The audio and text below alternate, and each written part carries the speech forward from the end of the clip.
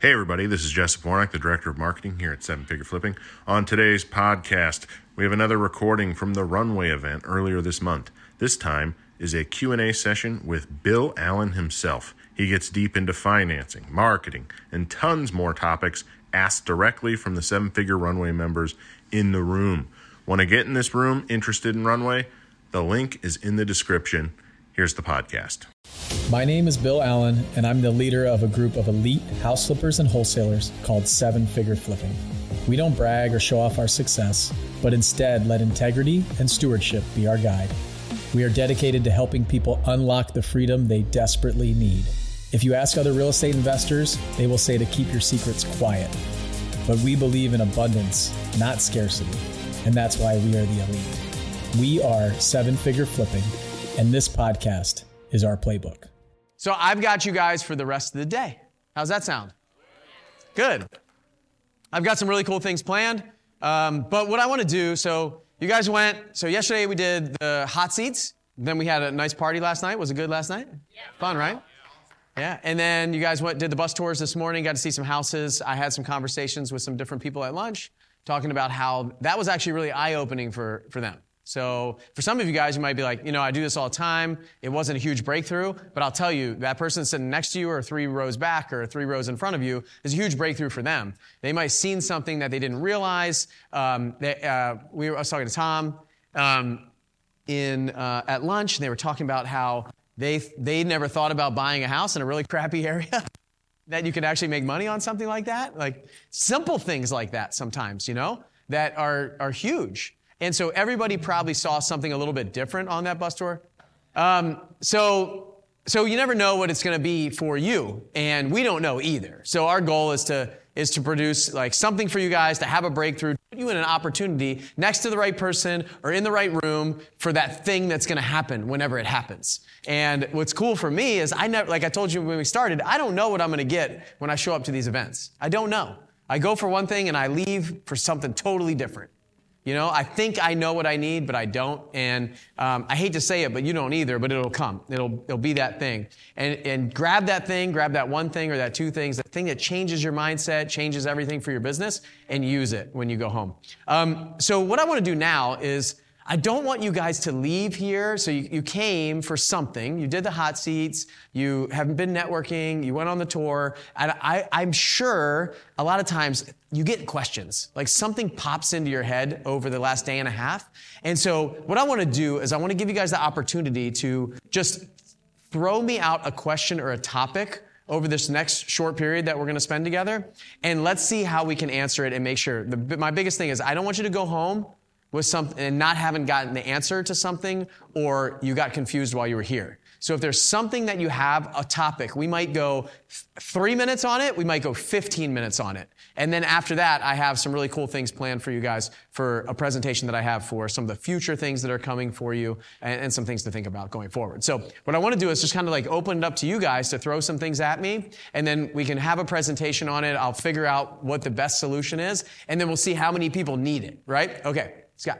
Okay, so we got people that are doing like level A, B, C, or 1, 2, 3, or whatever they're going to call it, right? So I'm going to do just like a paint and carpet type rehab. Then I'm going to do something that's a little bit nicer, and then I'm going to do something that's a lot nicer, right? And so if I'm doing a price per square foot, what does that include? What does that not include? And then like I used to call it the big 5, like mechanicals. So it's like roof, foundation, plumbing, electrical, HVAC, that kind of stuff, right? So what does it look like?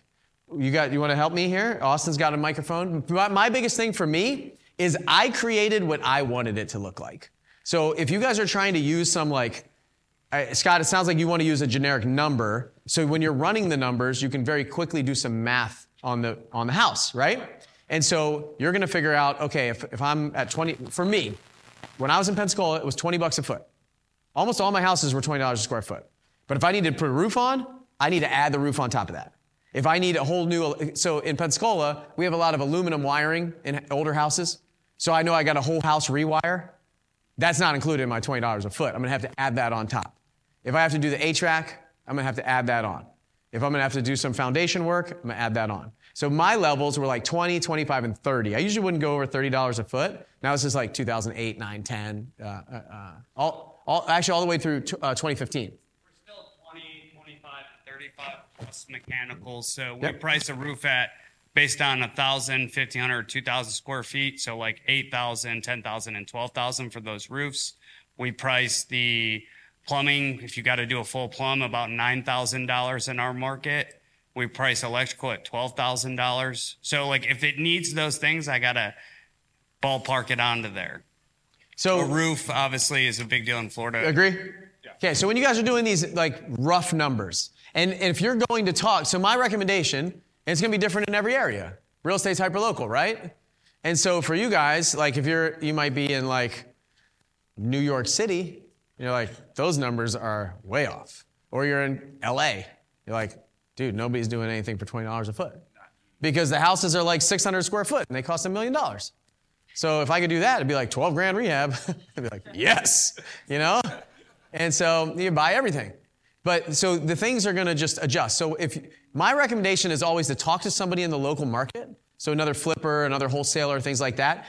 Like when I went into Chattanooga, as an example, when I went in Chattanooga, I found a guy who knew Chattanooga. He knew every zip code. He knew all the people there. I met him at a RIA, like a local meetup. And I said, hey, Yogi, his name was Yogi. I was like, can I buy you a cup of coffee? Exact opposite of, because I knew he was drinking coffee while he was there.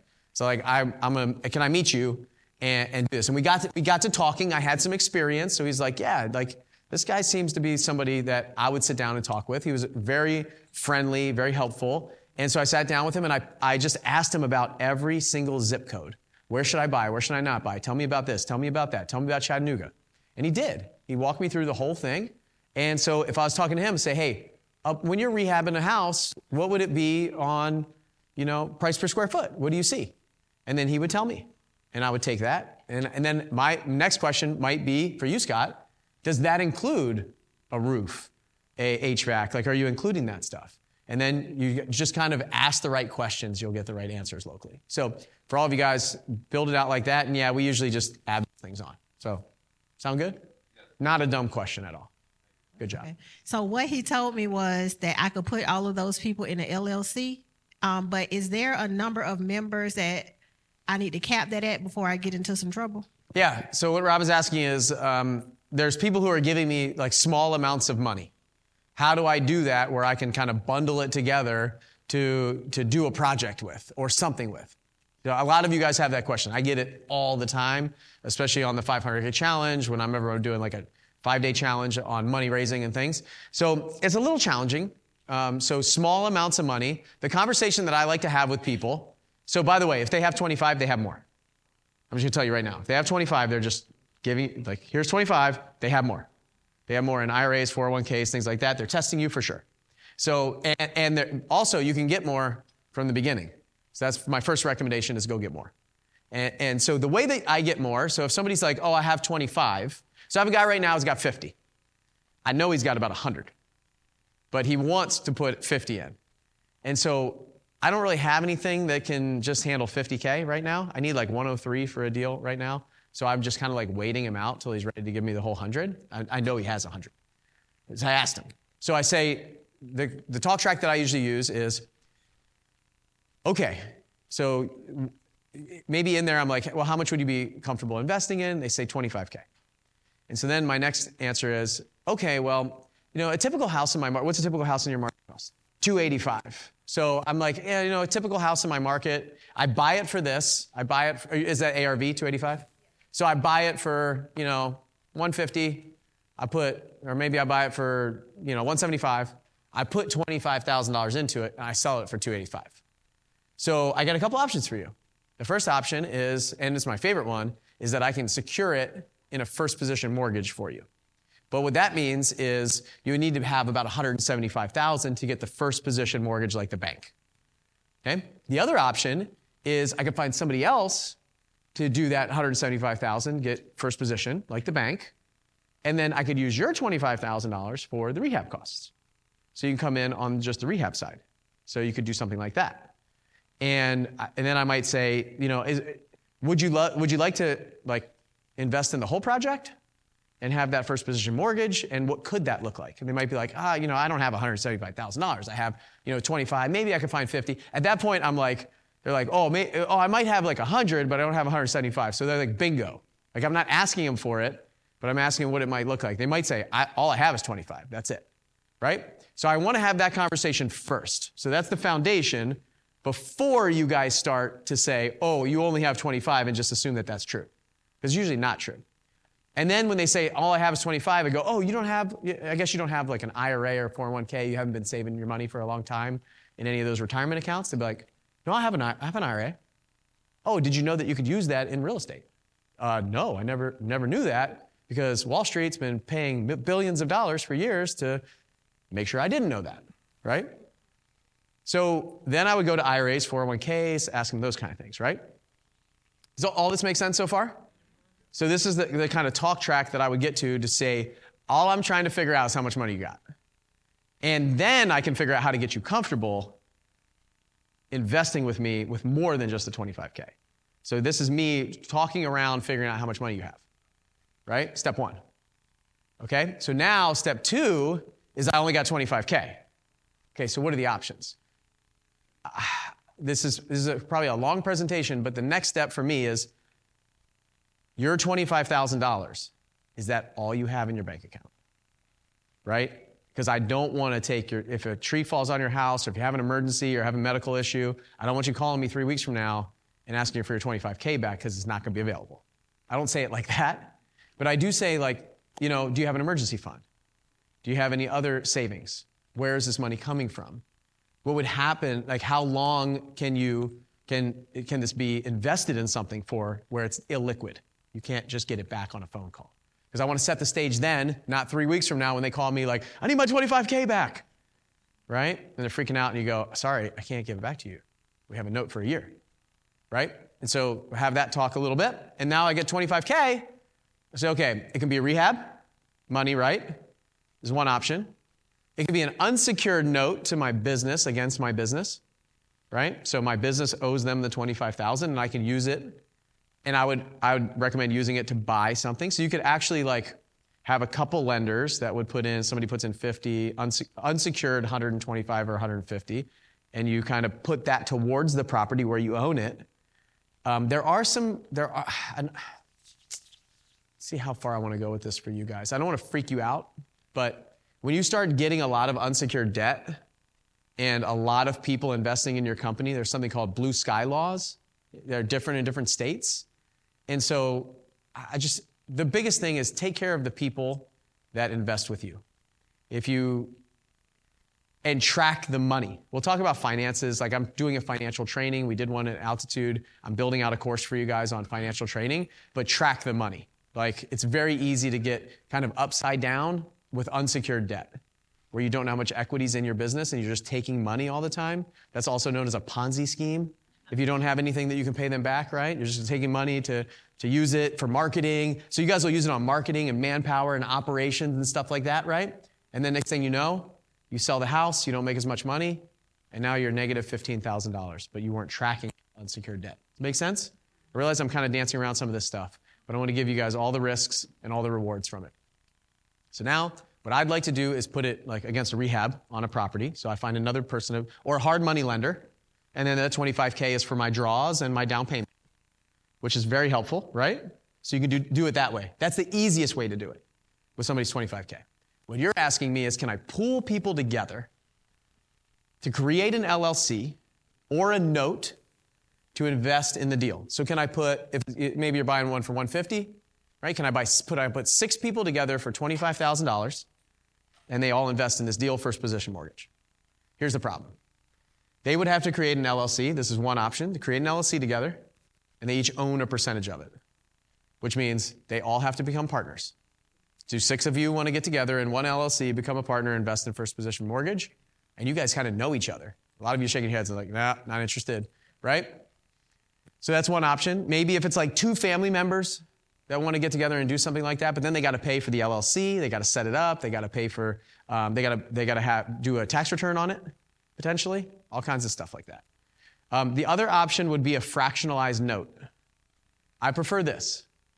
So let's say Bill and me each put in $75K, and we invested first position in your deal, right?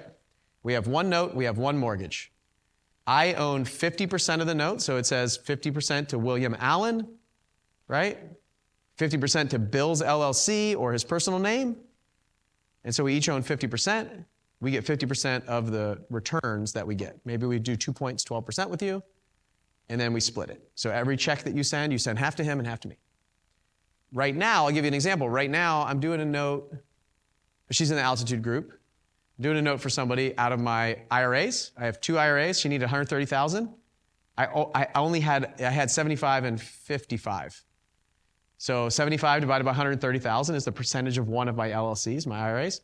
55,000 divided by 130,000 is the other percentage. We wrote one note, and it said, here's the debt, this percent to this, and this percent.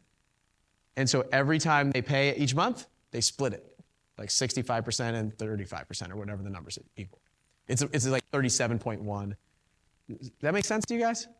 So you can fractionalize a note. A lot of people don't know that.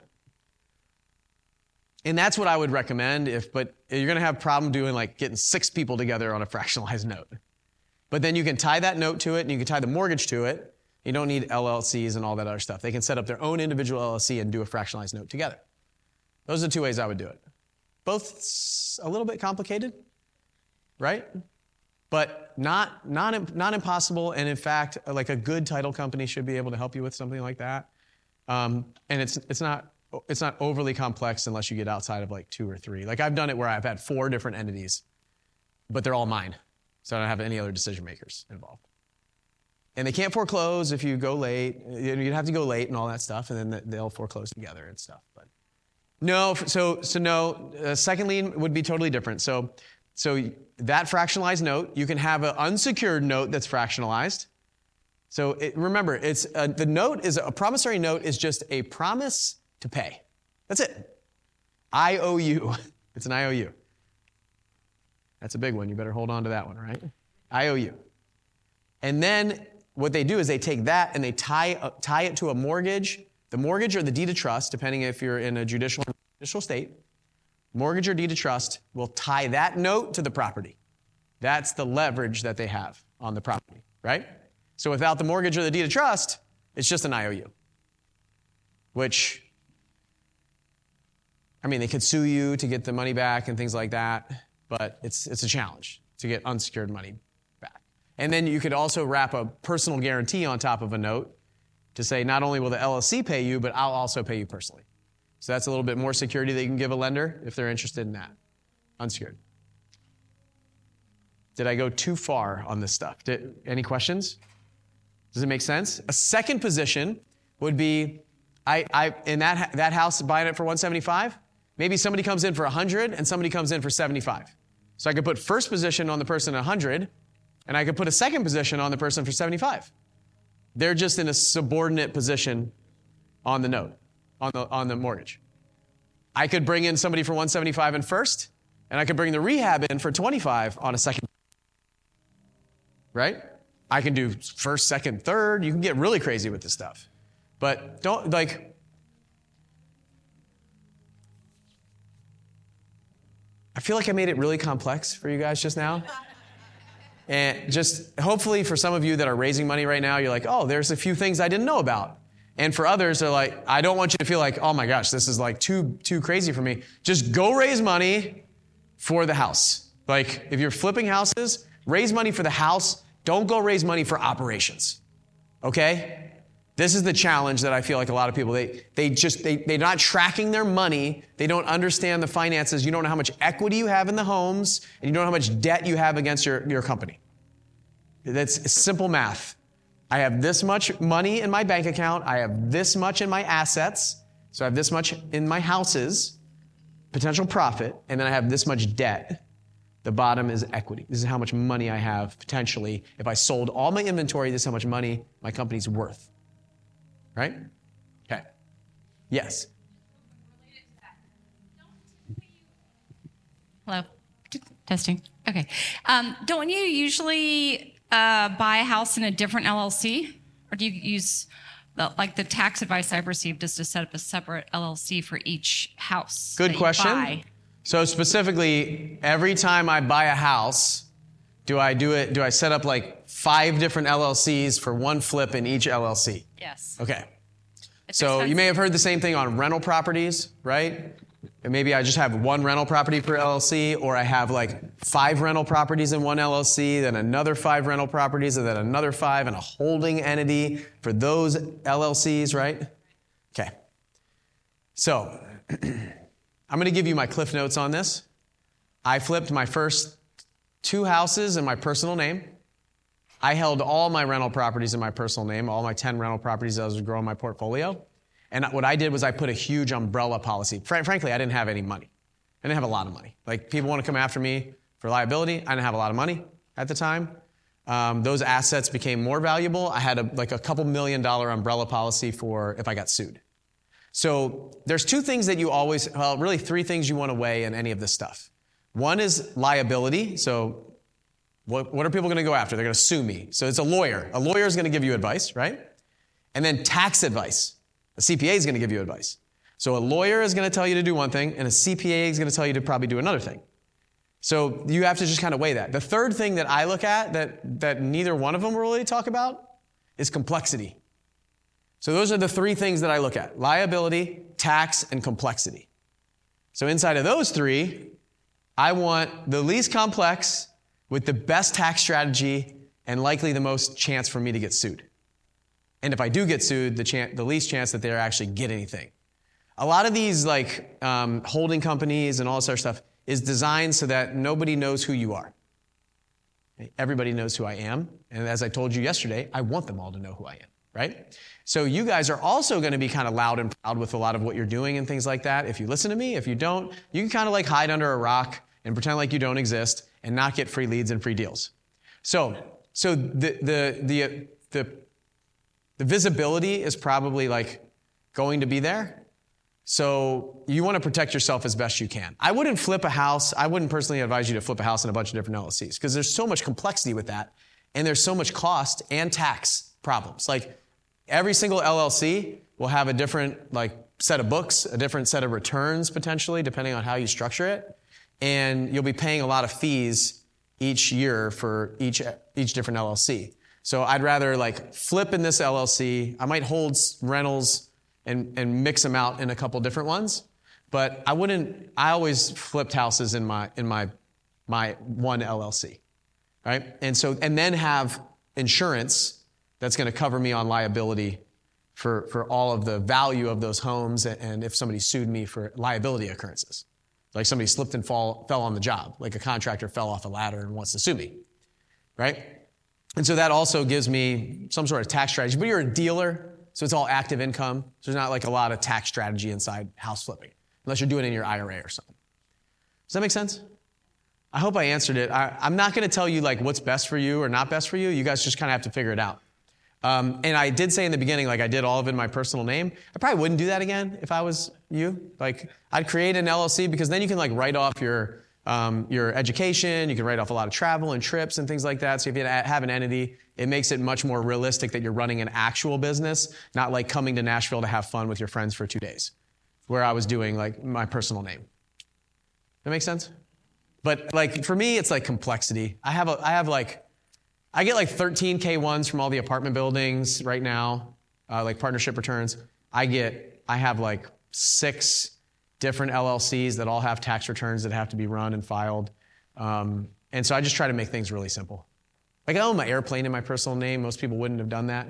But I just have a huge umbrella liability policy that should cover up to 10 million plus if somebody comes after me. So it's kind of what I would recommend is look at umbrella policy for liability and then look at entity structure. Those 2 to protect you. Is this too high level for you guys? Does this make sense? Okay. Am I confusing anyone? And if you are, if at the end of any of these questions you are confused, raise your hand, please. And just say, I'm confused. Can you help me here? Because I don't want to, I told you I don't want you to leave with a bunch of questions. I certainly don't want to put them in your head at the end. Okay? Fair? Seriously, it's okay if you're you lost me, man. Bring the holding company you're talking about? The holding company can forget about So not exactly. He said, like, just forget about the holding company if I'm going to be out there. So there is a huge benefit to having a holding company and LLCs underneath. Like, just because you're out there and people know who you are doesn't necessarily mean you own that. They know you own that thing over there, right? So just working with kind of a balance for each of you. What does your net worth look like? What's your exposure? You know, like I said, for me, when I was getting started, like, I didn't really have a ton of net worth. They're like 300 grand. I was worth like 300,000 bucks. That was nothing that a $1 million liability policy wasn't going to take care of, you know, in the beginning. And then as I started growing net worth, I started growing exposure, I started growing that stuff. Now I need to be careful. Because at some point, it's not like about if you get sued, it's like, when are you going to get sued? And so I also don't go into things saying like, I'm going to get sued. I need all this armor to cover my little pile of money. When the dude down there is worth $10 million, they're just going to go after him, you know? And so once you get more in the spotlight, you start doing a lot better, then you need to say, hey, I need to bring in some counsel. I need some advice. Like, I'm at that point right now where it's like, hey, I'm going to go do bigger things. I probably need somebody who's on speed dial to just say, hey, you should probably set it up like this, and then do an annual review. What does it look like? So for you guys, you're kind of just still getting started. So I wouldn't you don't have to build this like massive conglomerate of like 50 different entities and protect all the stuff that you don't have yet. Make sense? Yep. Okay. But so if you're going to hold a ton of rentals, holding company might make a lot of sense. If you're going to do a ton of different businesses, or you already have like 2 or 3 different businesses, you're starting another one, might make sense to do something like that. What kind of insurance policy do I carry when I'm doing flips? What kind of insurance policies do you guys carry when you're doing flips? Builder's risk? Yeah? So I use a builder's risk policy when I was flipping houses. And then I had like personal umbrella policy. And then I had like some entity insurance. It's like it's just general liability insurance for the entity potentially. So that's kind of what I would look at, like those couple things. Because if they found like I own the entity and then they want to come after me and all the other things that I own, that my liability policy would cover that. Your umbrella policy is usually tied to your auto insurance. So if you guys don't know this, you go to the auto insurance company usually to get these umbrella policies. And so I did that to roll in all my rental properties under it and everything that I owned, all that stuff.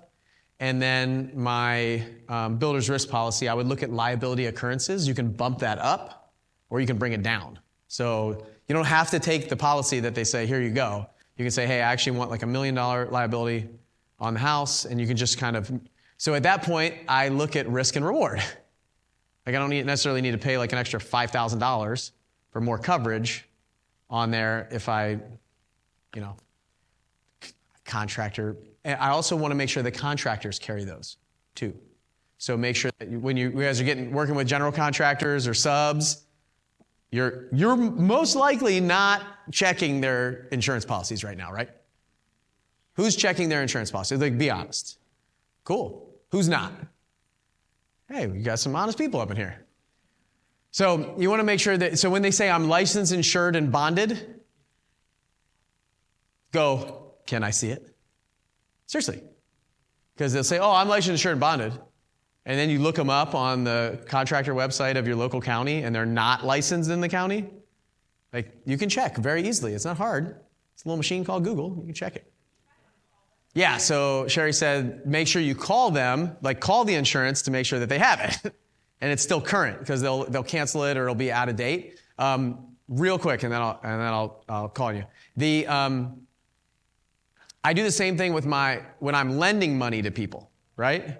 I want to have a lender's policy, and I also want to be named as additional insured on their policy. And what that means, when they name me as additional insured and they have my email address, I get notified when you guys stop paying your insurance bills on your flips. So it happens all the time. Like 6-month policy's up, I get an email, and it's like, haven't paid. So I'll reach out to the borrower, and I'll be like, hey, what's going on? I just got an email and a letter that's you guys not paying your insurance policy. And so that's one thing that you can give as something that's to feel good to your lenders. Like, you'll be an additional insured on the policy. That way, if my house burns down, you get paid first, then me. They're not sending the check directly to me. And so it's something nice that you can, like, if you're professional like that, the people that you do business with are like, man, this is pretty cool. So I always get lender's title policy when I'm lending money to people, and I always give it to somebody else. And then additional insured. And those are kind of my setups when I'm lending money. Yeah, Rob. Yeah, you say most of the hard money lenders will say that these are the requirements on insurance and that you have to have. Yeah, deeper on lending money and being able to use your IRA and 401k to invest in real estate deals. So IRA and 401k, it's pretty easy. I'll give you the guy's email address right now. His name's Scott Mauer. This is who I use. Their company's Advanta IRA. It's at Advanta, ADVNTA. Advanta, they're in Tampa. Advanta IRA. Scott Maurer, Maurer. Maurer. I've been trying to get them to sponsor Flip Hacking Live for like the last 3 years. So if a bunch of you guys reach out to them and be like, I'm only rolling my money over if you sponsor Flip Hacking Live this year, that would help me. But his email is smaurer, so SMAURER, at AdvantaIRA.com. And I hope you guys are all thinking about like this and figuring out who to use, because if you have somebody that comes to you as a lender with an IRA, you want to be the connector for that, to control it. So you hand them off to Scott. Scott sets them up. They're thankful to you, and they only invest in your deals because you showed them how. What happened was interesting when I got into this mastermind, and I went to the first meeting, and I kind of became like, I talked about IRAs a lot. I started raising money in IRAs and 401ks. What started to happen was people would give their lenders my phone number to talk to them, and start like referring people to me to help them with their IRAs and 401ks and talk them through the process. And what happened was that at the end of that, they wanted to invest with me, not them. We built a relationship, right? I wasn't trying to steal their lenders, but they're like, I don't understand this. I don't know about it. Call Bill. He can help you. So my recommendation to all of you is start learning about it. If you can become the expert on that, people start coming to you to say, hey. So what I did was, the way that I did that was I converted mine. So I learned the process. I knew the forms to fill out. I knew who to talk to. I understood it all. And then I started talking about it. I started kind of learning more. At the time, I read a book called, I think it was the Self-Directed IRA Handbook by Matt Sorensen. I don't know if it's still any good. It was like 9 years ago. But it's not overly complex. My biggest piece of advice is you go to Advanta's website, you roll your IRA over, you watch how it's done, and then you just duplicate it for other people. Like, you can become the expert. Now, there are some prohibited transactions, things like that inside of an IRA. You do need to get smart on that, but your custodian will help that.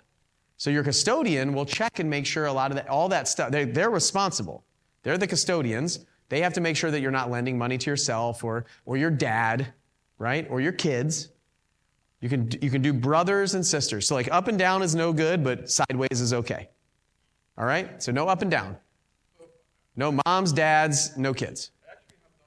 Self-directed IRA, you can do like gold, silver, real estate, notes, paper. You can do all kinds of stuff in there. It's just non-traditional assets. Bitcoin now, crypto, you can do in self-directed IRAs, but just not stock market. Like, it's non-traditional assets. Isn't it interesting that they call this non-traditional? They call the houses non-traditional and the stock market's traditional. It's ridiculous. Like, they coined that term to continue to brainwash you that the stock market is the only place for you to make money. Non-traditional asset. This is like the most traditional thing. This is before the stock market. Land. Land was before the stock market. House, before the stock market. That's traditional. Stock market is non-traditional. Yeah. Oh man, I made a reel about this yesterday. And Morgan was like, okay, stock market versus real estate. Do you need any hooks? I was like, no. Let's go. He's like, man, that one was really good. First take. I was like, I know. Let's do 6 more. So, okay. And so I would recommend that, learning about it, understanding it. This is really powerful, whether you have one or not. Like, if you can be the expert on that, or just, you're not even an expert, just kind of know what you're talking about. I'll tell you guys this. If you want to do more in an area, you want to raise more money, you want more of something, like, focus on it and learn a little bit about it. If you want to get better at something, go focus on it and learn a little bit about it. You don't have to become you don't have to know everything. I know a little bit about a lot of stuff, so I can kind of talk to different things, but there's like certain things that I know more than everybody else, most people. But there's other areas where I know enough to have a conversation where people are like, yeah, I could probably ask this guy a lot of stuff. But I don't, there's people that are way smarter than me in all those other areas. But I'll say, you don't need to know everything. But if you can start just like ask questions, get curious about some things, you're going to be able to help other people do that stuff. And I think this, like the money side, if you want to raise a bunch of money, understanding how it works, understanding what a note and a mortgage is, understanding how to protect them, understanding that stuff, then you can educate, you can talk to them at a level where they feel confident. You want to build confidence and trust in everything that you do, right? If you're talking to a contractor, you're talking to an insurance person, or you're talking to a partner or an agent or those kind of things, you want to build, a seller, if they see that they're confident that that you can buy their house, you're going to beat the other person. Even in cost and money. You could give them a little bit less money, but they're more confident you'll get the deal done, right? So that's the thing. I think you just got to build confidence by building your own confidence, and you build confidence in others. Do you know what I want to do? Do you want to know what I did, or do you want to know what you should do? Tell me what I should do. Okay. This is just like real talk, right? I just put it in one account before. I would not recommend doing that. I'm very good with money. Like I'm very good about my other spreadsheet, tracking everything, understanding equity, how much equity I have in the company, where all the money is, tracking it all. I'm very good at that. Most people are not. So what I would do is, let's say, like you guys are going to lend me money. You guys are going to lend me some money. You guys are going to lend me some money. It's unsecured money, right? But it's going towards a rehab on 2 of my flips that I have going on. What I would do, if I was you, is I would set up a bank account for each of these properties. Okay? So I have a bank account for the flip that their money's going and a flip that your money's going. And I intentionally put money in there for the hard money payments, the rehab costs, all that stuff, and it's in 2 separate accounts. It doesn't touch my operational account that pays payroll, the credit card, any of that stuff. I don't rob from that. Like if it's a $25,000 rehab that you guys are giving me money for, $25,000 rehab they're giving me money for, there's $25,000 in that account. When a $5,000 payment needs to go out to this contractor, $5,000 goes out from that account. When $5,000 goes from here, $5,000 goes out from there. Make sense? It doesn't commingle with all my other CRM payments, my personal cell phone bill, my car payment that I have on the company, my lead intake manager, my VAs, my marketing that's going out, that's separate. Yes, so right now, I'll give an example. Right now, we do these owner finance deals in Kentucky. Okay? Owner finance in Kentucky. When I raise money, so let's say Philip Blake is financing my house that I bought. I'm buying it for $30,000.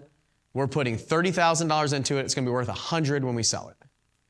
I raise $85,000 for that house when I buy it. So I raise $85,000 on a first position mortgage, and they get monthly payments. And so I put $30,000 buys the house, $30,000 goes in a rehab account, and I pay myself $25,000. That's how I do that. Okay? And from that $25,000, actually I don't pay myself directly. If $25,000 goes in the operating account, and then I decide how much to distribute to myself. Because I might keep $5,000 in there for marketing costs and operational costs because we're getting low, and I'll distribute $20,000 to myself. And then while the rehab's going, I pay out the $30,000 as the rehab goes. We get it done, and then we rent it out for $1,000 a month. Okay, I need your money now? Yep. Okay. Yeah, so I find the deal, I understand all the numbers, I have it, and then I present it to investors. And I say, you're going to get paid on day one.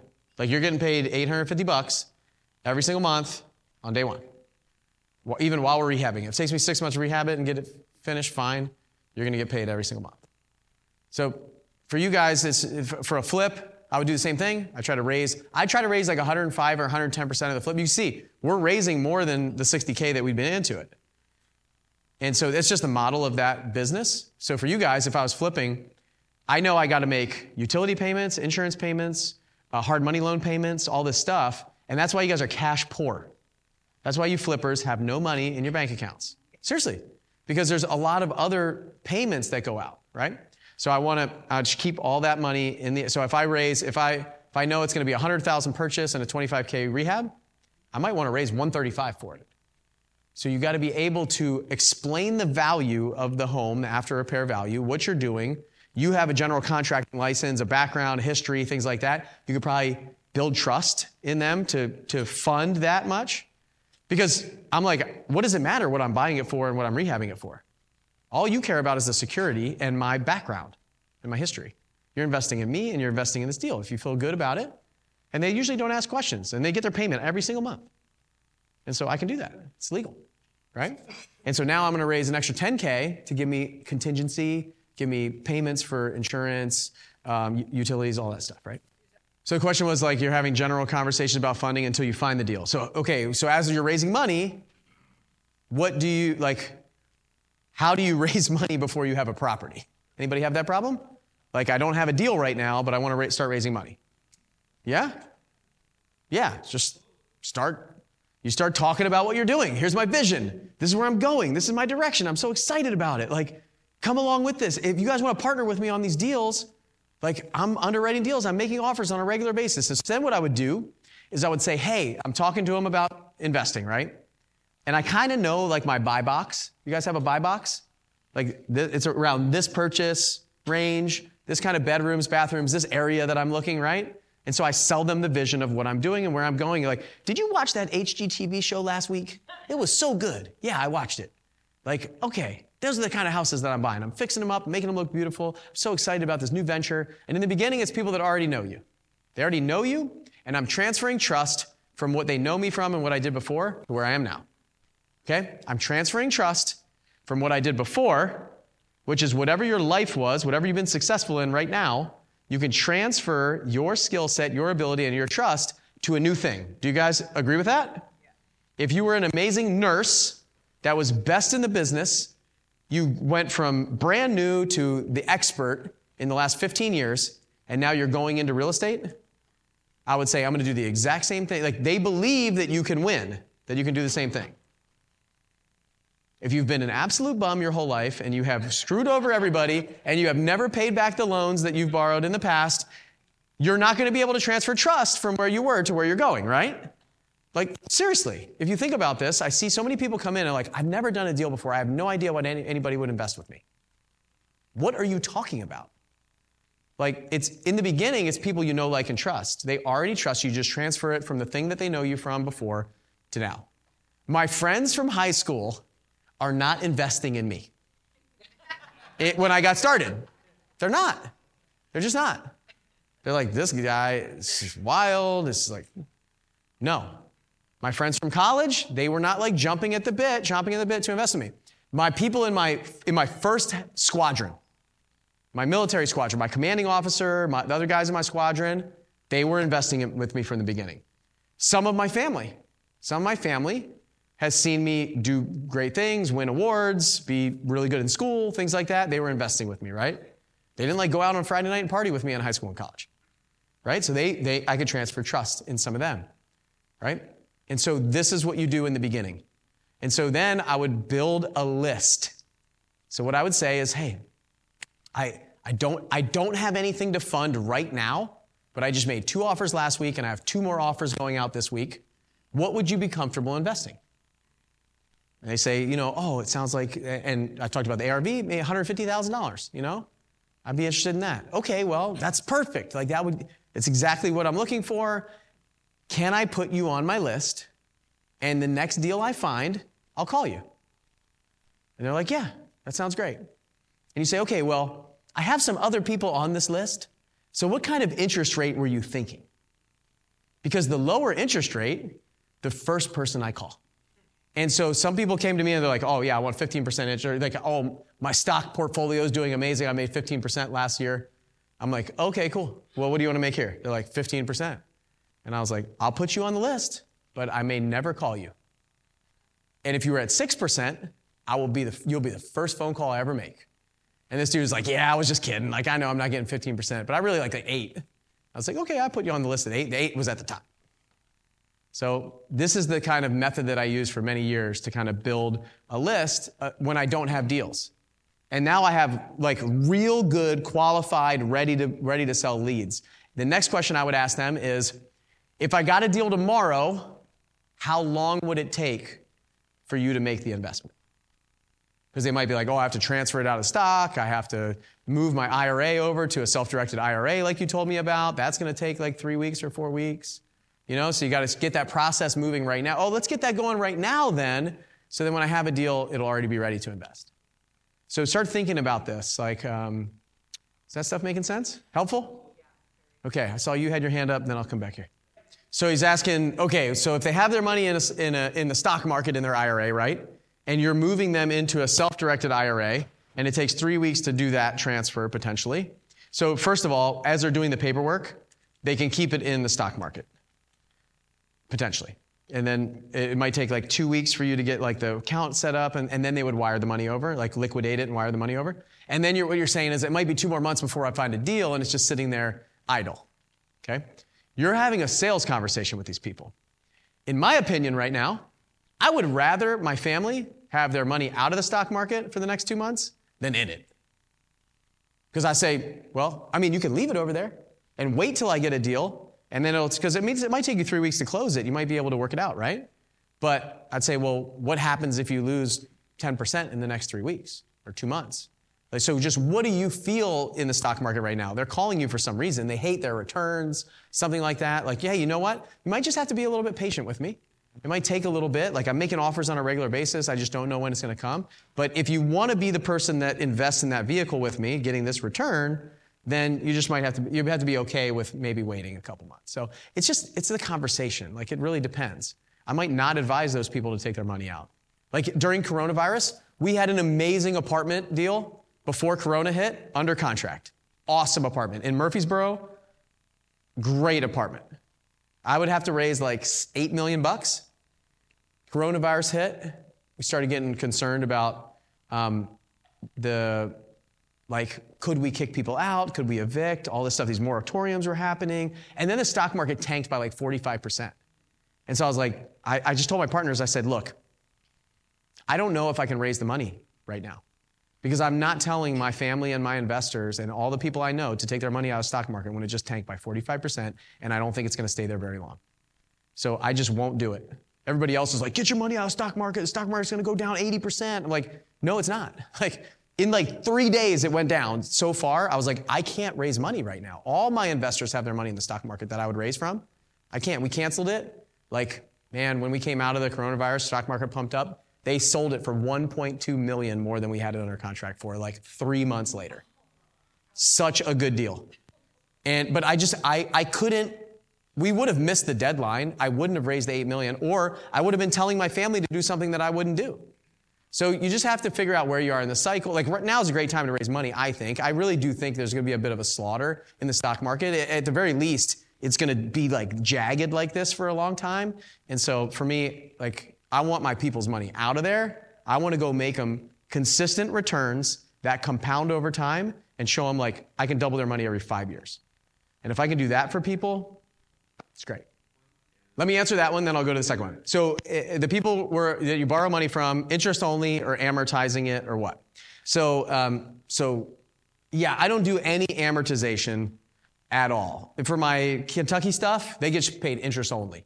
No principal, just interest. Interest only. And then, because we're selling them on lease option, like owner finance deals, so that buyer's supposed to buy the house. We'll pay off their principal when they buy it. But a lot of times we just like turn it, like they make a down payment, we take the down payment, and then they don't pay, and then we get somebody else in. And yeah, we sell it over. So for you as a flipper though, what I would recommend doing is I would recommend ballooning the deal. So I would recommend you get the loan, you let the interest accrue, and then you pay the interest at the end. So when you sell the property, you pay the principal and all the interest that's accrued at the end. So that's what I always did when I was flipping. So I would raise $100,000 if I was paying them 10%, for example, and I held it for a year. It's very simple math. I owe them $110,000, right? So when I sold the deal at the end of the year, I'd pay them back $110K. But I wouldn't have to make any payments. For private money, this is easy. And especially IRAs and 401ks is the best because they don't care if they get their payments in their account. They can't use it. You give me $1,000 a month in my IRA, it's like, what am I going to use that for? You're not investing $1,000 somewhere. So I would just balloon it. So I'd recommend that because that helps your cash flow as a flipper, right? You don't have to pay monthly payments. Hard money lenders and like me and Kiavi and these hard money, they want monthly payments. And I didn't really care about monthly payments for a long time. But when you guys start lending money, you care about monthly payments because the bank wants to see that you're getting monthly payments. So when I go get financing, if I have income, regular income every month, it helps me. So that's the answer for that. So I would recommend you guys, when you're borrowing other people's money, you balloon it. When you're lending your own money, you get monthly payments. Make sense? When you're borrowing other people's money, you get it as cheap as possible. When you're lending it, you make it as expensive as possible. That makes sense? Do the opposite of what you're doing. Just keep in mind, for me, I have to raise money that's way more challenging than you guys as flippers. I raise it for 5 years. So I want the people that are coming in to my deal. So I need older folks. So, okay, let's talk marketing real quick for you guys. Who is the avatar of everything that you're doing, right? Sit in the avatar. What's that? Lenders, sellers, and buyers for a lot of you, yep. But realtors, contractors, like who are you looking for? What are you putting information out for? But in this case, if you want to raise money, raise capital as an example, like if you're raising on debt for flips, it's a different avatar than if you're raising for rentals. So if I'm raising money for a rental property, I have a whole nother audience than if I'm raising money for flips or apartment deals. So there's two totally different avatars for me. The apartment deal and the flip people, they're people who want their money fast. They might be willing to wait. It might be IRAs, 401ks, those kind of things. But they're probably younger and want to churn the money as much as possible and have it compound. Okay? For my rentals, if I'm doing 5-year notes and I'm paying you every month, usually it's older folks that are getting ready to retire that want income. These people don't care about income. They care about net worth growth. And these people care about income on a monthly payment. So if you're raising money for rentals, I'd recommend going longer term, maybe 2 years, because you're probably doing some BRRRR strategy or something. I would want to buy as much time as I can get with those people's money where they don't need it back, so I'm not up against the gun. The biggest thing for you guys, whether you're doing hard money for flips or long-term money, is you never want your back up against the wall. Does it make sense? If your back's up against the wall, you start making bad decisions. Emotional-based decisions where you're going to have to take less profit to serve whoever is controlling the deal, which is really the lender. So in my long-term stuff, I want as much time as possible. So if I can refinance in 6 months or a year, great. But if it takes me 3 years, they don't care. They just want their payments. They never want their money back. These people over here for the flips, they want their money back as fast as possible. Like for me, I want to churn my money as much as possible. I want my points. I don't necessarily care about my interest. I want my points because that's going to really boost my interest and start compounding that money. Does that make sense? So for you, if you're doing rentals, look for somebody who's older, who's looking for passive income. It's usually that person because it's like you need a lower interest rate and you can give monthly payments there. And that's what I would do. So think about your avatar, think about your messaging. So what I realized is I had all these different people coming, so I was looking for different outlets. If I'm raising money, the people that want my apartment deals are very different than the people that want my owner finance deals. Your avatar is so important. The person that you're talking to, if you sit in like what they want. So then I create like my long-term deals are like probably like 60 plus. And they're mostly males. Some female, but mostly males that are like in that age range right now are the ones that have been making the financial decisions most of their lives, right? Just the way it was before. Women have taken a much bigger financial impact in families now, which is amazing. But so I know who that is, so I know how to talk to them, where they hang out. So where do those people hang out? At my farmer's market. They hang out at my farmer's market, huh? What'd you say? Dairy Queen. Dairy Queen. Yeah. Hey, man, you're back on top. Back on top after yesterday. Oh, wait, there was a question over here for a while. I'm sorry. Yeah, I'll come back to you. So on the owner finance stuff that we do, this question was on the rentals, do interest only plus balloon. So we just do 5-year interest only. So yeah, at the end, I have to balloon. So any note is just like, it's not really a balloon. It's just like pay off the principal, right? Because nothing's been accrued. But if like here's the thing, guys. You can structure it however you want. That's the beauty of private money. The bank, when you go to a bank and you want to borrow money, you're on their terms, right? You guys are used to that right now. When you go to the bank of private money, of friends, family, people that are lending money, and they're not professional lenders, it's on your terms. So you write it whatever you want, right? You can make it amortize, and so what I do is I find out what they want and need. Like, what do they need? And then I write it for them. Like, it's the best thing that you could probably say is like, we create custom solutions for our lenders. Like, whatever solution you want, I can create for you. The bank can't do that. Nobody else can do that. I can actually create what you need and what you want and what would serve you the best. And so if you can say messaging like that, talk to that, give a video like that, like, man, that's pretty powerful. So if you guys have done the 500K challenge, there's a day where I talk to somebody who's a lead. Have you guys done this challenge? There's a day, I think it's day 11 on the original one. We moved it up to day 3 for the Flip Hacking Live one this year. But I talked to this guy. He's in construction. He's like a foreman. He's a young guy. He talks all about his financial world, like how much money he makes, how much he wants to invest. I go through my whole process of like, and at the end, it's like, I'll tailor this to you. It sounds like you need this. So if they want monthly payments, I might structure something that gives them monthly payments. But if I give them that, I'm going to take something else. So I'm like, hey, I'll give you monthly payments, but I got to bring the interest rate down a little bit. Or I got to spread the term out. So there's all these variables that can just be tweaked a little bit to make it good for you and for them. Somebody usually says, like, in a good negotiation, 2 parties are unhappy. In my negotiation, I try to make both parties happy. But usually what I do is I present something that really sucks to them, and I present my thing, and my thing is going to make me happy, and I'm persuading them to also be happy with my thing that makes me happy. Does that make sense? Anytime I'm giving you 2 options, it's what I want, and it's the thing that I know you're not going to take. Seriously. That's it. Hey, that's a good quote, Jennifer. Can you write that down? Seriously, I want that on my Instagram somewhere. In my negotiations, I'm going to give you what I want, and then maybe not on my Instagram, but somewhere.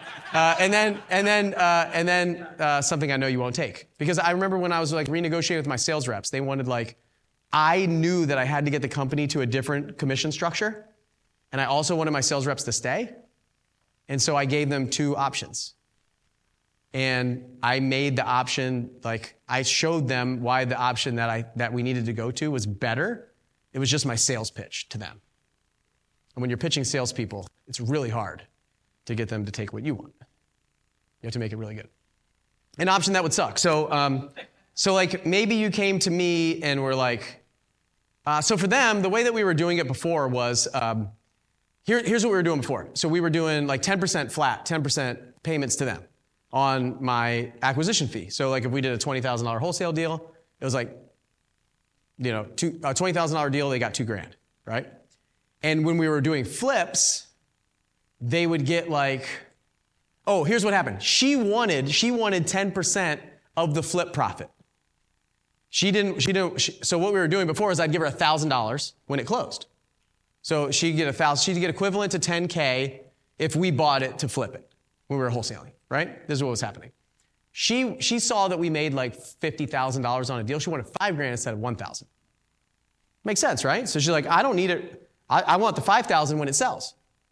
And I was like, oh, okay. Let me think about that, right? So I went to my laboratory and I said, okay, well, here's what it looks like. And so then what I did was I came up with what was good for me, $1,000, what she was already getting, right? That was good for me. It was working for me. And I think it's good for her. And so then what I said was, okay, well, hey, I'm willing to do what you want to do. Okay, I'm willing to do the 10% when it gets done. But we lost $35,000 on a deal a couple months ago. So are you going to write me a check for $3,500 when that happens? And she was like, wait, what? And I was like, yeah, we didn't do a good job, and it was a bad deal, and we lost $35,000. So you got to write me a check for that, $3,500. And she's like, I'm not sure. And I said, okay, here's the other thing that would happen. So what happens if you decide that you don't want to be with the company anymore? And in 3 months, you want to leave. On average, our flips take 4 to 6 months. So you're going to forgo that commission when you leave, the $5,500, when you can have $1,000 today. So do we agree with that? And she's like, And I said, also, right now, what happens is when we buy a flip, you get $10,000 credit towards your bonus for the month. And when she goes over $50K that month, she gets bigger bonuses. She goes from 10% to like 12%, 15%, and up to 20% commission if she goes over $100,000 that month. So right now I give you credit for $10,000 on your bonus, so you're actually making more money. So if we do this, I can't do that because I have no idea what the credit should be. We might lose $35K, we might make $55K, so you can't do that. And so I just keep stacking where we're going. So in the grand scheme of things, I truly think that it was best for her. It's certainly best for the company because we're on average going to make a lot more money than we are at $10,000 on a flip. But when it was all said and done, she goes, yeah, I think where I'm at right now is probably the better way. You know? So the way that you present two things, so that was one I thought it's not necessarily that it sucked, but the way I told her about it and the way that I just kept stacking the negative, she just kept going, oh yeah, it's not that good, it's not that good, it's not that good. I should probably, it's comfortable here. Does that make sense? So something like that. If you can just like figure out how to persuade them. I like to use the word persuade instead of convince. A lot of you guys say convince. I feel like the definition of convincing someone is to get them to do something that they don't want to do, and persuade is to get something that they've already decided that they're going to do. So I try to persuade you guys to be here. I don't convince you to come, but I try to persuade you to come. You already know that you need to be here.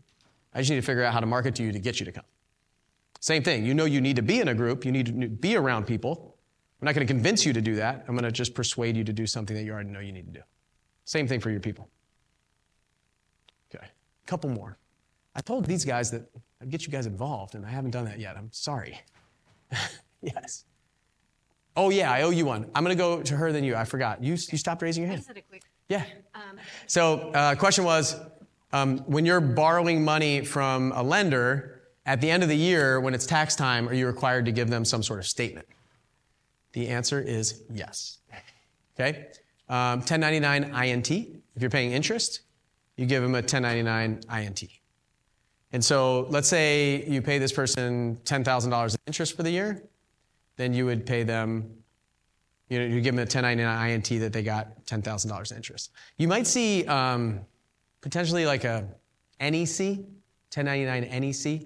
I usually get those from you guys for, I think it's non-employment commission. I think it's what NEC stands for, something like that.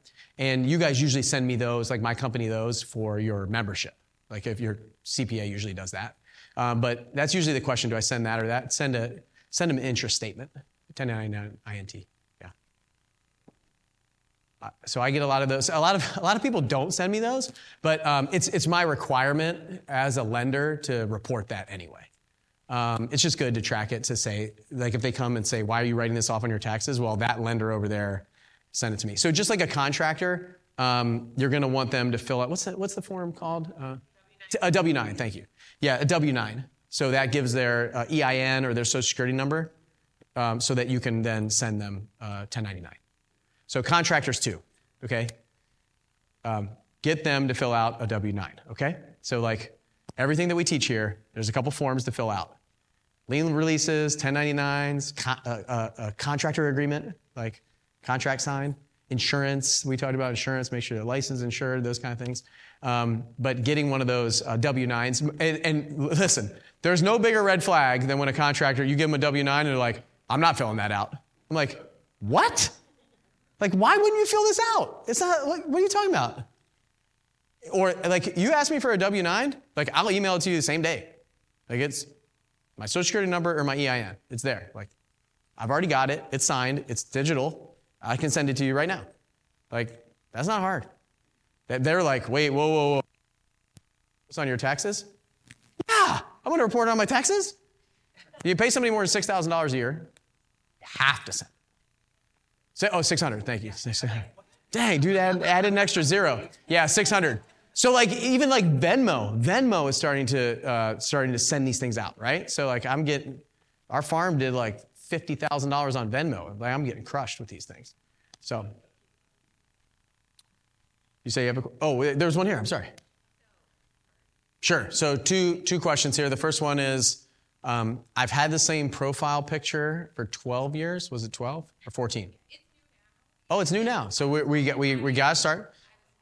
So, is there advice for a baby marketer who's not a social media person of how to start? Anybody else feel like that? Raise your hand high. These are all the people that are like, I don't want to say. Okay, so a lot of you guys, right? A lot of you guys. So, okay. So first of all, I like to have a strategy. A strategy. So the first thing that I want you to do is just accept the fact that your social media is not for your mom and dad and your brother to see what's going on in your world. You have to accept the fact that it is a business system. Okay? So if we can accept that and you can get comfortable with that, that's step one. Like, this thing is going to make me more money, so I'm actually going to spend some time becoming a creator. So all of you are probably consumers on social media right now. Would you agree with that? Okay, there's a couple people shaking their head no. But even if you're shaking your head no, you are still consuming some, I'm sure of it. Sure of it. Because I am too. I'm consuming it from time to time. It's completely addictive. Like, you can't get away from it. It's consuming. But I would like you to shift your mindset to become a creator on there. And if you're ever consuming it, you're looking at the other people that are creating on there for inspiration.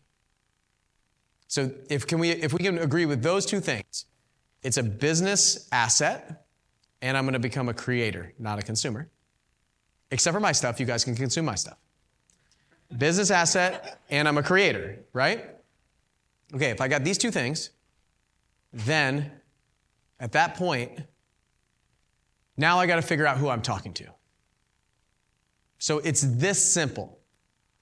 Who is the person that I want to come in and listen and see what I'm doing? And what could I create for them that they would be interested in?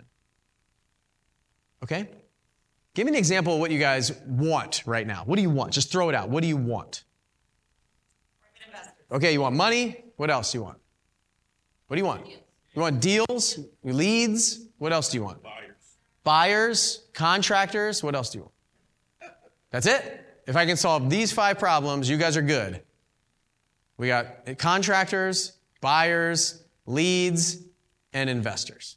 You want to market to people who would sell their house on seller financing to you.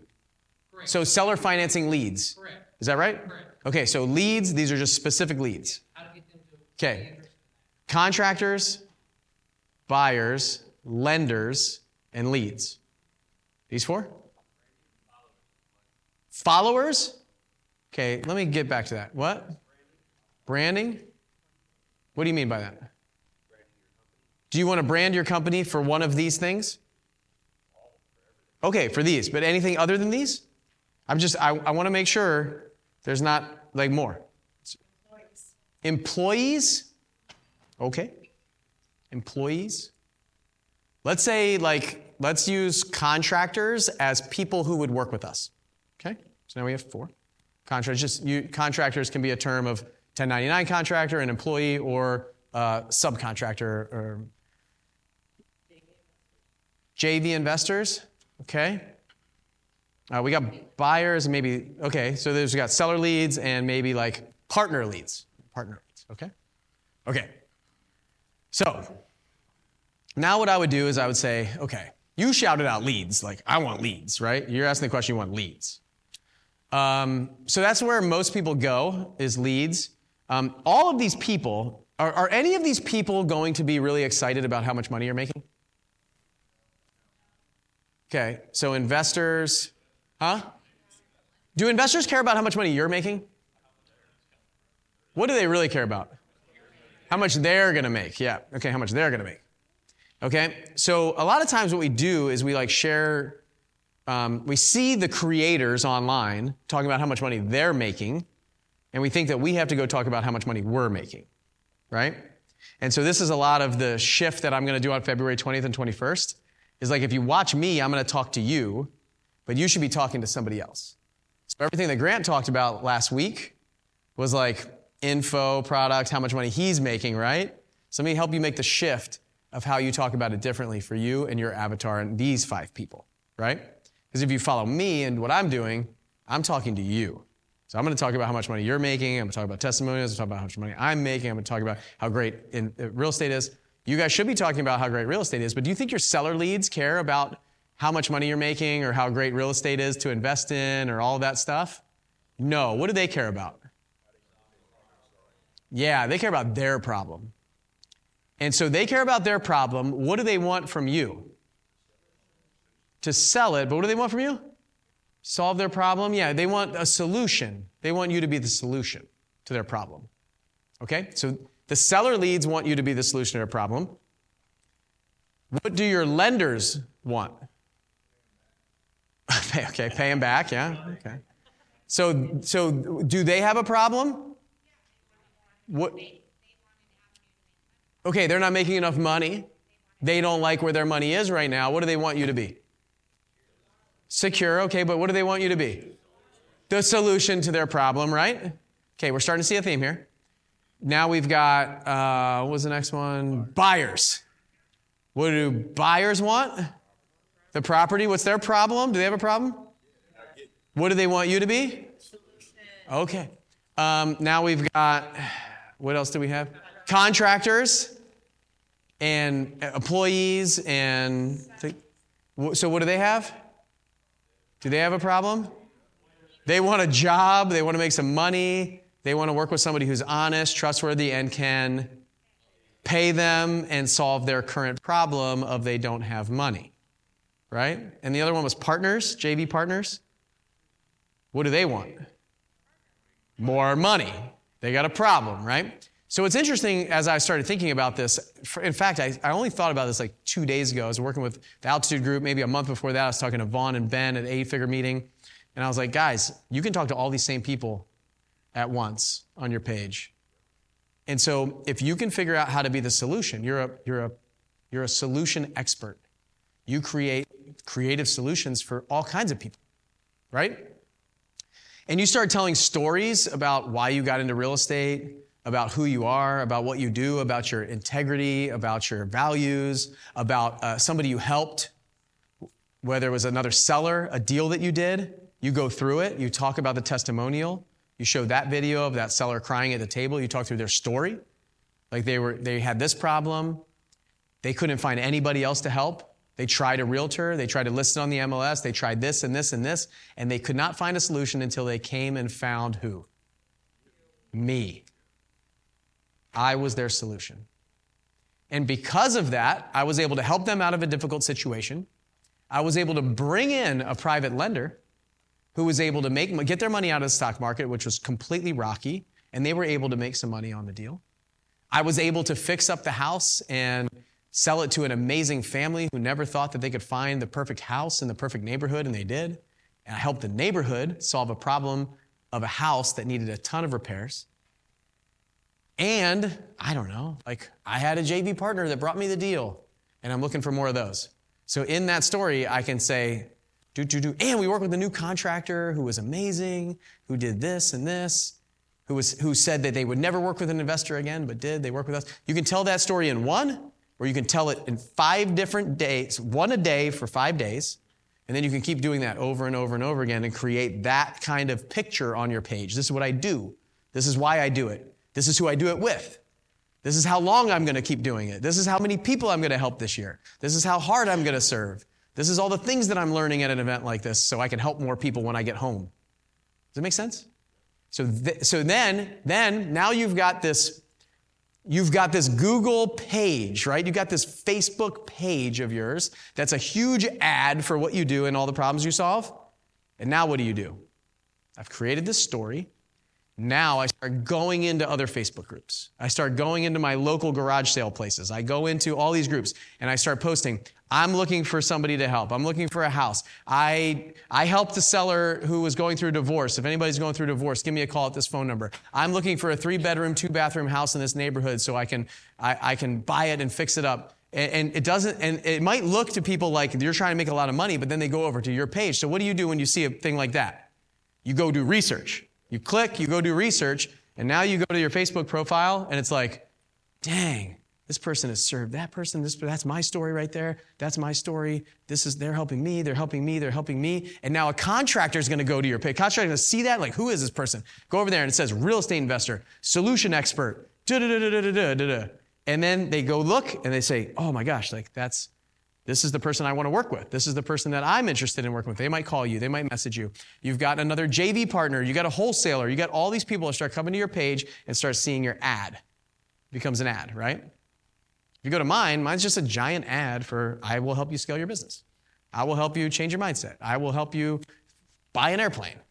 Like, I'll help you. You see my life. How well do you guys know me? Not very? How well do you guys know me? Seriously, like how much of my story do you know? Pretty well, right? You guys might know my kids' names. You know where I live. You know what we do. You might know what church I go to. You might know, you know so much about me, and I know so little about you. We have developed a relationship before you even showed up. What I've noticed over the past few years is my marketing develops relationships with people before I meet them. We are best friends, and I've never met you. I might be talking to you one-on-one in the gym, and I'm not talking to you one-on-one. It's 1-0. I'm talking with you in your headphones in the gym on a podcast. And what I realized is when somebody's been in the group for 2 or 3 years, they have a relationship with me that I cannot reciprocate, and I might walk by them at an event, and what looks like I'm completely snubbing them and didn't say hi to them, when in my head, I was in event mode. I didn't even see them. If I did, I'd give them a huge hug and say, it's so good to see you. But I didn't. And 2 days after the event, they're like, are you mad at me? I'm like, no, I'm not mad at you. I didn't even see you. Like, I'm sorry. But you guys have this relationship and so you need to do the same thing with your audience. And you said followers. You are not trying to build followers, just to build followers. You are trying to build followers. You're trying to build the followers of people that are your avatar that you can serve at the highest level. I would much rather have like a couple thousand really hardcore followers than have 1 million people that don't know me. I shouldn't say don't know me, that will never buy from me. Okay? Because I can go buy 100,000 followers tomorrow for a couple $1,000s in India. I can do it. I can go buy 100,000 followers on my Instagram right now. I want to build a community. I want to build people. I want to build somebody who will buy from me. I want to build somebody that I can serve. And I want to build engaged community, because if you can build engagement, I have a 7,000 person Facebook group for the farm. It's highly engaged. I can do a pop-up farmer's market thing at my place and sell $3,000 or $4,000 of produce in like an hour and a half. Nobody else can do that. Talk more. Talk more. If you post, they will come. So there's 2 ways. You can buy your way in, or you can work your way in. That's it. Buy your way in, or you work your way in. Did we talk about this yesterday with you guys, or not? Okay. What are you guys doing right now? You buying your way in, or you're working your way in? What'd you have to do to get here? You had to buy your way in.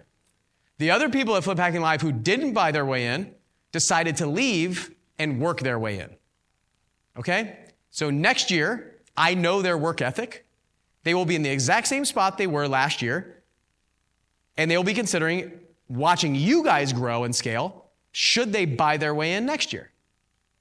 I'm not saying you have to buy your way in, but you buy speed, or you can work your way in. So for you guys, the strategy I'm talking about of creating the page and then going to post in all these different groups, like garage sale groups and local communities and things like that for leads and all this stuff, that's working your way in. The other way, buy ads. You buy ads, drive to the page, you're buying your way in. That's what every marketer does. Work your way in or buy your way in. You can choose. One's going to take a little bit longer, but it's cheaper. The other one might go faster, but it's really expensive. Right now, you guys are mostly work your way in people on social media and all those places, and that's okay. And it's going to take time. The cool thing is, in all of this, is it's going to take you some time to find your voice anyway. Like, it's going to take you some time to post and figure out, like, and just don't worry about who's watching. If you go live, it's okay if there's a big fat goose egg on there and nobody's watching. It's okay. You know what? Someone probably is watching. They just don't want to click on it so you know they're watching. They're unmuting, because Facebook did this thing where you can just unmute. You don't have to be in there anymore. And they're there. They're watching. But the cool thing about it is, in the beginning, nobody's listening anyway. So you can screw up. You don't have to be perfect. It doesn't matter what you say. Nobody's listening. There's an exercise I do all the time. What's your favorite TV show? Favorite TV show? Sitcom. Favorite TV show? What? What'd you say? Star Trek? What'd you say? Oh, I thought, did somebody say Star Trek? You did? Okay, that's a good one. What, MASH? Who said MASH? MASH? Okay. Hey. My dad's too. Who else?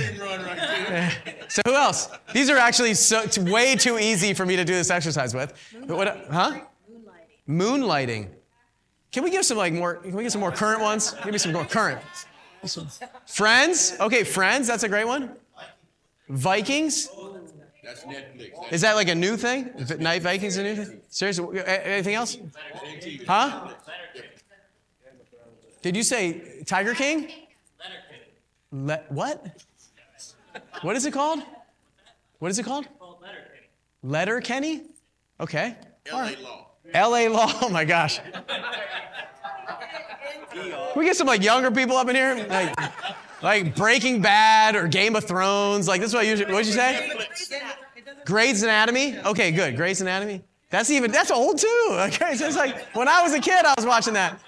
Okay, so the moral of the story here, now that we've had some fun with MASH and Star Trek, my dad's was Star Trek. He used to he'd come home from work. My dad was building his I say real estate. He's building his engineering business. He would come home, sit in the recliner at night, like 7 o'clock, and he would just pass out, like immediately asleep. But he would watch Star Trek, then Star Trek: The Next Generation, then Deep Space Nine. It was so cool, like watching all that stuff when I was a kid. So, okay, so who here? So let's use MASH is like too hard for most of you. Game of Thrones. Anybody seen Game of Thrones? Okay, so enough people here. So did you guys watch like season 1, episode 1 of Game of Thrones the second that it was out, the first day? Okay, when did you start watching Game of Thrones?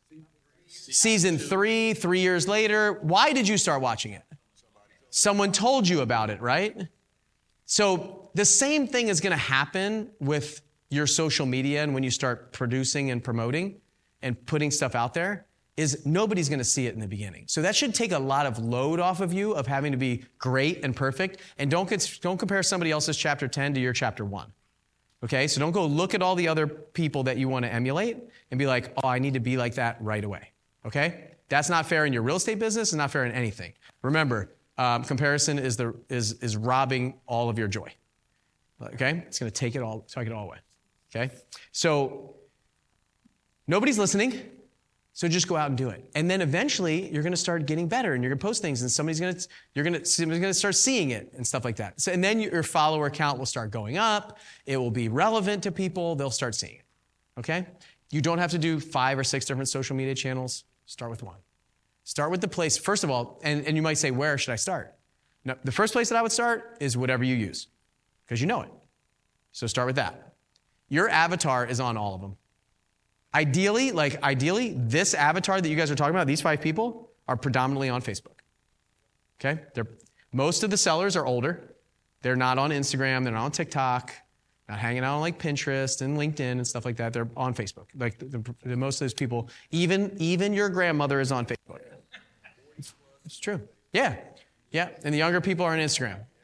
Nope, I would use whatever page you have relevance on right now and just start shifting it from cat videos and your kids. You can still put your kids on there. Because what it does is it shows you have to remember now it's a business tool. Look at it differently. It's a lead generator. If you look at it like that, It's a lead generator. And look, your mom can still hang out on there and watch you. Like, it's okay. And they might be like, why are you talking about all this business stuff? It's like, look, Mom, try to make some money. Just leave me alone. I'll buy you a house one day. Just let me do it. And I know what I'm doing. And like, hey, you want the updates? I'll start texting you. Or check out my stories, Mom. I don't know how to look at stories. So like, I like to put my family on the stories and the business stuff in the posts. Okay, I've definitely gone a lot over my plan here. You were going to ask a question? Yeah, for sure. So Jenna talks about this JK5 method. I put it in my 500K challenge. So Jenna Kutcher she's a genius, really smart, awesome person. A lot of female followers. You go check her out. So she's got this JK5 method. So she's like, pick 5 things that you're really passionate about, and then talk about those different 5 things. So like for me, it's flying, like business, farm, faith, and so I actually changed my Fs. It was like facts. So facts is like data this year. So I changed it to facts. Like, so I want to be the data guy, like the guy who talks about data, numbers, KPIs, stuff like that for business owners. Faith, farming, flying, and family. Those are my 5 Fs. So 5 Fs. If you go to my Instagram page, you'll see them all. There's like the little things that you can click on the stories. They're all those Fs. And then what I want to do is I want to talk about different things. I don't just talk about business all the time. Business. Because I want to bring people in. For me, it's a little different. I want to bring people in from the different communities that watch something different, because then I become relevant to them and they'll see the next post. So you guys might see me. So one of the things I do is I'll create an engaging post to get people to comment and like and all that stuff. And then right after that, I'll sell you something. So what usually happens is if I can get it become relevant. So like I've had posts that have like 1,000 comments, and then I'll do a post that's like an ad, the next one. Because I know that I'm relevant now, and they should show it to more people.